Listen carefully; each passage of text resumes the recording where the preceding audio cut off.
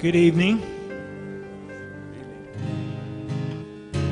Welcome to Wednesday Evening Chapel. We're here trusting in the Lord with all our hearts. Amen. Let us all stand as we worship this evening. We're privileged to have District Superintendent of the Georgia District, and also he serves on the Board of Trustees, Dr. Roy Rogers. Would you welcome him? Amen. You may be seated.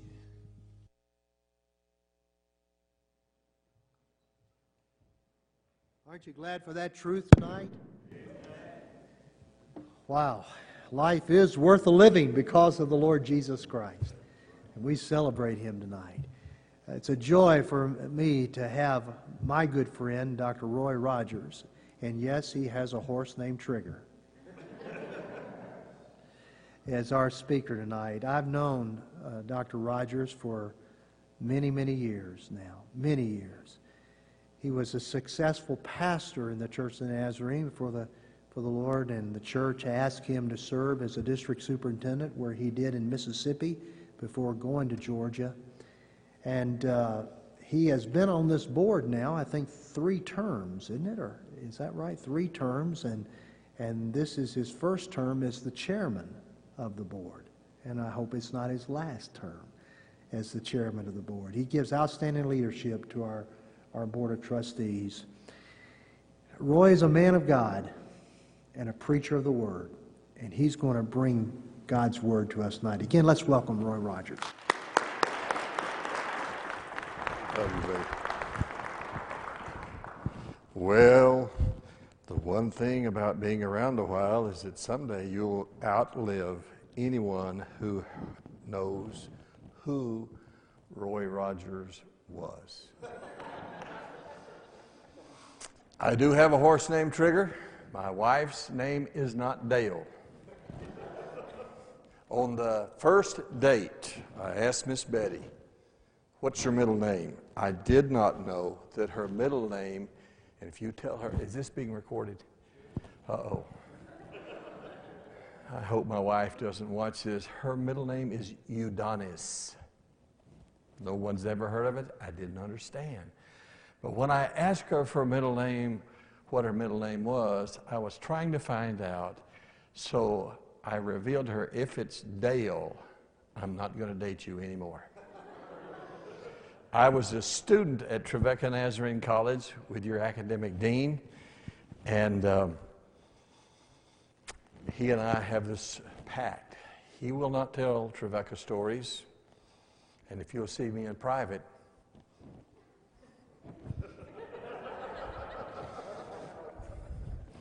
I'm joking. If you have your Bibles, turn with me. It is a delight to be here. I feel very honored and privileged. Thank you, JC. I've known that young man for a month or 2. Saw him when he was dating a beautiful young lady way back there at the camp meeting. Thank you for the invitation. If you have your Bibles, turn with me to Mark chapter 1. I realize I've got about an hour and a quarter, so let's get busy here. Chapter 1, verse 9. I want you to notice there is a word that keeps repeating itself, all right? Verse 9. In those days, Jesus came from Nazareth in Galilee and was baptized by John in the Jordan. And notice, underline it, immediately coming up out of the water, he saw the heavens opening and the Spirit like a dove descending upon him. And a voice came out of the heavens saying, "You are my beloved Son. In you I am well pleased." Wouldn't that be wonderful if he said, "In you I am pleased"? Here it is again. Verse 12. Immediately the Spirit impelled him to go into the wilderness, and he was in the wilderness for 40 days being tempted by Satan. And he was with wild beasts, and the angels were ministering unto him. Now, after John had been taken into custody, Jesus came into Galilee preaching the gospel of God and saying, "The time is fulfilled," present tense, "the time is fulfilled and the kingdom of God is at hand. Repent and believe in the gospel." As he was going along by the Sea of Galilee, he saw Simon and Andrew, the brother of Simon, casting a net in the sea, for they were fishermen. And Jesus said to them, "Follow me." Great next few words. Listen to this. "Follow me, and I will make you to become fishers of men." Future tense. People aren't born fishers of men. The Holy Spirit turns you into a fisher of men. Verse 18, here it is again.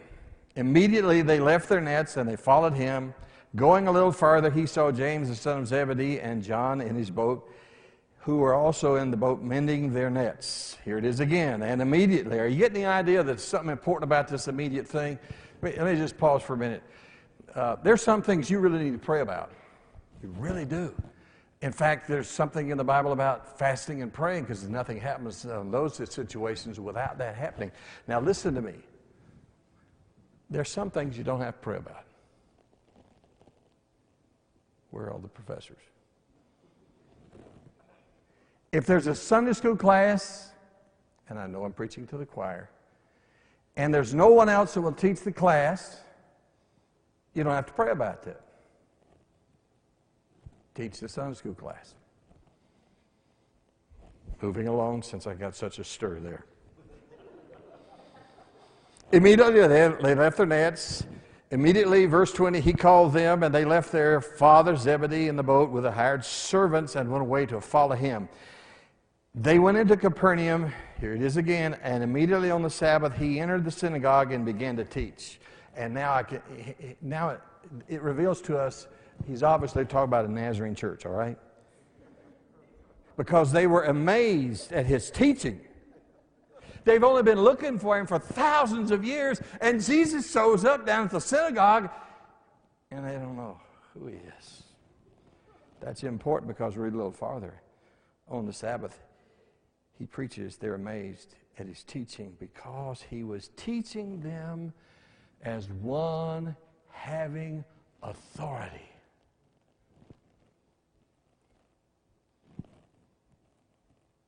If you don't have the authority, you're giving a speech. The difference between a good speech and a good sermon is the anointing of the Holy Spirit. And Jesus is there, and he's teaching to the Pharisees and all those persons, and all of a sudden they are amazed because there's something about his preaching that's different, not like the scribes. Read a little farther. Jesus, and just then there was a man in their synagogue with an unclean spirit, and he cried out. Now, that represents an unholy person, being thing. And he said, Jesus, now get this, if you don't hear anything else, and you'll hear it again, but you got to get this. And he says to Jesus, what are you doing here? Have you come to destroy us? I know who you are. Isn't that amazing, church? The devil knew who he was, but the church didn't recognize him. God help us. Read a little farther. Have you come to destroy us? I know who you are. You are the Holy One of Israel. And Jesus, I love this. And Jesus rebuked the enemy, saying, are there any children here? Well, I'll read it the way it is in the Bible, and then I'm going to tell you what it means in the street language today here in Colorado Springs. Jesus rebuked him, saying, be quiet and come out of him. Now, if we were on the streets of Colorado Springs today, I'm trying to find a child for, say this, because my wife would spank me if there's no children. This is what it would mean today in our language. Sit down and shut up and get out. And here's the amazing thing, church. Listen to this. He went out and threw himself onto the ground, convulsions gripping him, with the unclean spirit, cries out and says with a loud voice, get out of here. Okay, read a little farther. And the church was amazed. So they were amazed, and they began to debate. Now that's a politically correct term for they had a world-class argument. I pastored something like that. They were amazed, so they began to debate among themselves, saying, "What in the world is this? A new teaching with authority." See the difference? People have been preaching, but they didn't have the authority, the Holy Spirit's anointing. He commands even the unclean spirits, and they obey him. Want to build a great church? Get the power of God, the authority. Don't go to another church growth seminar. Lord, I'm so tired of those. Verse 28. I didn't say that, did I? I did. Immediately the news about him spread everywhere into all the surrounding district of Galilee, and immediately after they came out of the synagogue, they came into the house of Simon and Andrew with James and John. Now Simon's mother-in-law was laying sick with a fever. Here it is again. And immediately they spoke to Jesus about her. And he came to her and raised her up, taking her by the hand, and the fever left her, and she sat down, Dr. Graves, and griped about everything that was going on in the church from the second pew that she claimed the moment she got up from the altar. Lord, forgive me. I pastored a church after your dad. Don't tell anybody where it was. And it had this beautiful edifice. And there was a lady over there, there was a lady right there, and a lady over there. And they always griped about the temperature in the room. The church was either, and you probably know who I'm talking about, it was either too hot, and the preacher sitting on the platform, and I'd get a note, "It's too hot in here, do something." And then I'd get another note from the other side of the church literally saying, "I am freezing to death. Turn that air conditioner off or I'm going home." And then I would get a note from the center, and they would say something. "Don't listen to either one of those old women. They don't know what they're talking about." So I called Brother Leonard, and I said, "I want you to go out. I want you to buy me 2 thermostats." He said, "Now, Pastor, don't listen to those women. They've been treating people that way for years." I said, "Just go get me the 2 thermostats." "Pastor, look at this beautiful ambiance. You can't run thermostats in our sanctuary." I said, "Why? Run them where? I just want to put them in the wall." He said, "But where? How are you going to run all those wires?" I said, "What wires? Just get the thermostats. I'm not, you ask Betty." Note comes up the following Sunday. I walked over and looked at her, and she went. Here came the note from the other side. I walked over, and she went. Never did please the woman in the center. Just never did get her straight. Folks, she got up from her bed, and she began to serve. It's not a popular term today, but when Jesus Christ saved you and I, He saved us to get out of bed and get out there to the needy people and work with them and explain what God can do in His healing spiritual power. She waited on them. Verse 32. When evening came, after the sun had set, they began bringing to Him all who were ill and those who were demon-possessed. Get this, verse 33. And the whole city gathered at the church's door. Hello, are you out there? When something out of this world begins to happen in your churches, guys and gals, listen to me. When something starts happening that's out of this world, the people will come, if for no other reason, just out of curiosity, to see what's going on. City gathered at the door. Verse 34, and He healed many who were ill of various diseases to cast out demons. And He was not permitted. I love this. Dr. Graves, listen to this. And Jesus was not permitting the demons to speak because they knew who He was. Guys, if you're going to have a shouting spell, That'd be a good place to have one right there. Are you kidding me? The demons, even the devils, have to listen to Jesus. Yes, ma'am. Yes, sir. He is God. He was not permitting them to speak because they knew who he was. Now get it. In the early morning, I'm going to hurry. In the early morning, while it was still dark, Jesus got up, left the house, and went away to a secluded place and was praying there. Now, young theologues, you need to hear this. If you're too busy to pray, you're too busy. And if the very Son of God thought it was important enough that he get out of bed early in the morning, get along with his Father. Hello, are you listening? Oh, but Brother Roy, you have forgotten what it's like to be a student and work. No, I work 2 full-time jobs, and I went to Trevecca at the same time because Miss Betty and I could never have children. We were married on August 26, 1966, and August the 1st, 1967.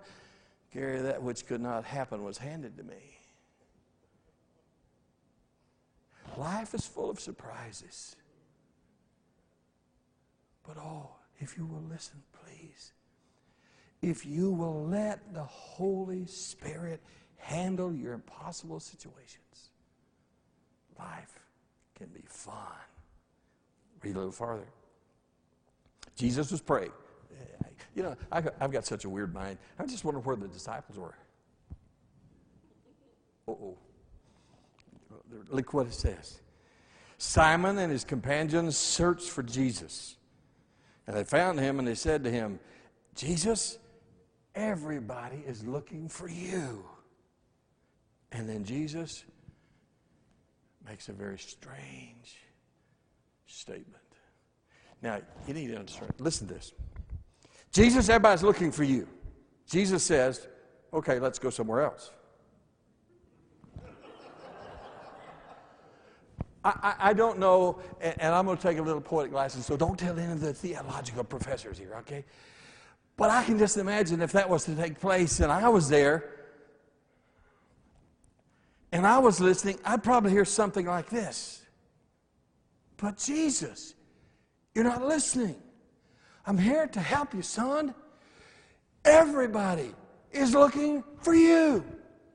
Jesus, you could be elected president. Jesus, you could be elected, you could become the king. And Jesus says, I don't want to be the king. I don't need to be crowned king. I am the King of Kings. Read a little farther. But Jesus, do you not understand? Son, we could start a TV ministry. Oh, that isn't in there, is it? Can you imagine somebody, and I'm not going to call any TV evangelist by name, but can you imagine somebody coming to a guy who's on the TV and everything's going great and saying to him, okay, now Jesus, what do you mean you're going to, preacher, what do you mean you could be on TV? Think of all the money you could raise. Think of all the good you could do for God.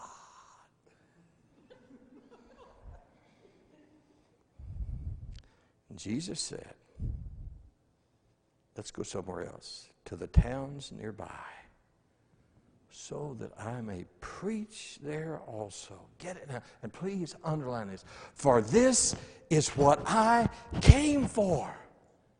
I didn't come to be a king. I came to be the servant. And oh, people, hear me. You are not going to be Lord because someone ordains you an elder in the Church of the Nazarene. You're not going to be able to run things. You become a slave to everyone in the church, in your community. But Jesus, we left everything to follow you.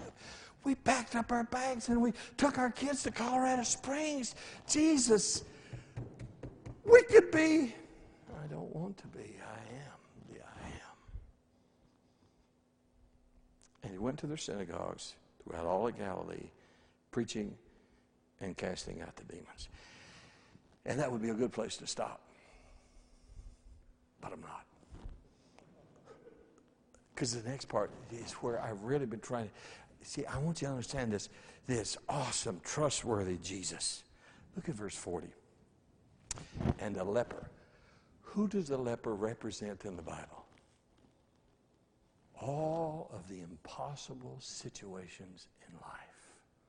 There was no hope.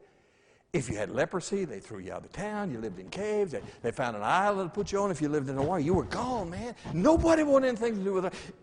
And look at what Jesus comes, the leper comes to Jesus, beseeching him, falling on his knees before him and saying, Jesus, if you were just willing, you could cleanse me and make me whole. If you were just willing and moved with compassion. Jesus pulls a no. He didn't call the district superintendent and get authorization to do this. He didn't call the board of general superintendents and get a ruling. He didn't call, never mind about the college president. And Jesus reaches out, verse 41, and with his hand and touched him and said to him, I am willing. Be cleansed. Verse 42. And immediately the leprosy, the impossible, hopeless, loneliness, the situation that no one could help with, is changed. The leprosy left him. Now, somewhere out there, you're going to encounter a situation that you're not going to know how to handle. And your education will not prepare you for it. And the calling of God will be the only thing that you have to stand on. You'll want to run. You'll want to go back to wherever you came from. You can get away. There's a lot of things easier. I'm going to tell you, pastoral ministry today is the toughest job in the world. But remember, when you get to that moment in that situation that you just want to throw up your hands and quit, the devil's talking to you. So why don't you say to him, Mr. Devil, sit down and shut up. And then get out. Jesus is the hope of glory. He's all powerful. It is Jesus and the Holy Spirit that has called you. It is Jesus and the Holy Spirit's power that will sustain you no matter what's happening. And there'll be times, I'm sure our president could list, sheets of situations that developed on this campus that he didn't really know how to handle it. He got on his knees and he prayed. And it is amazing. It is amazing when we understand and realize who Jesus is.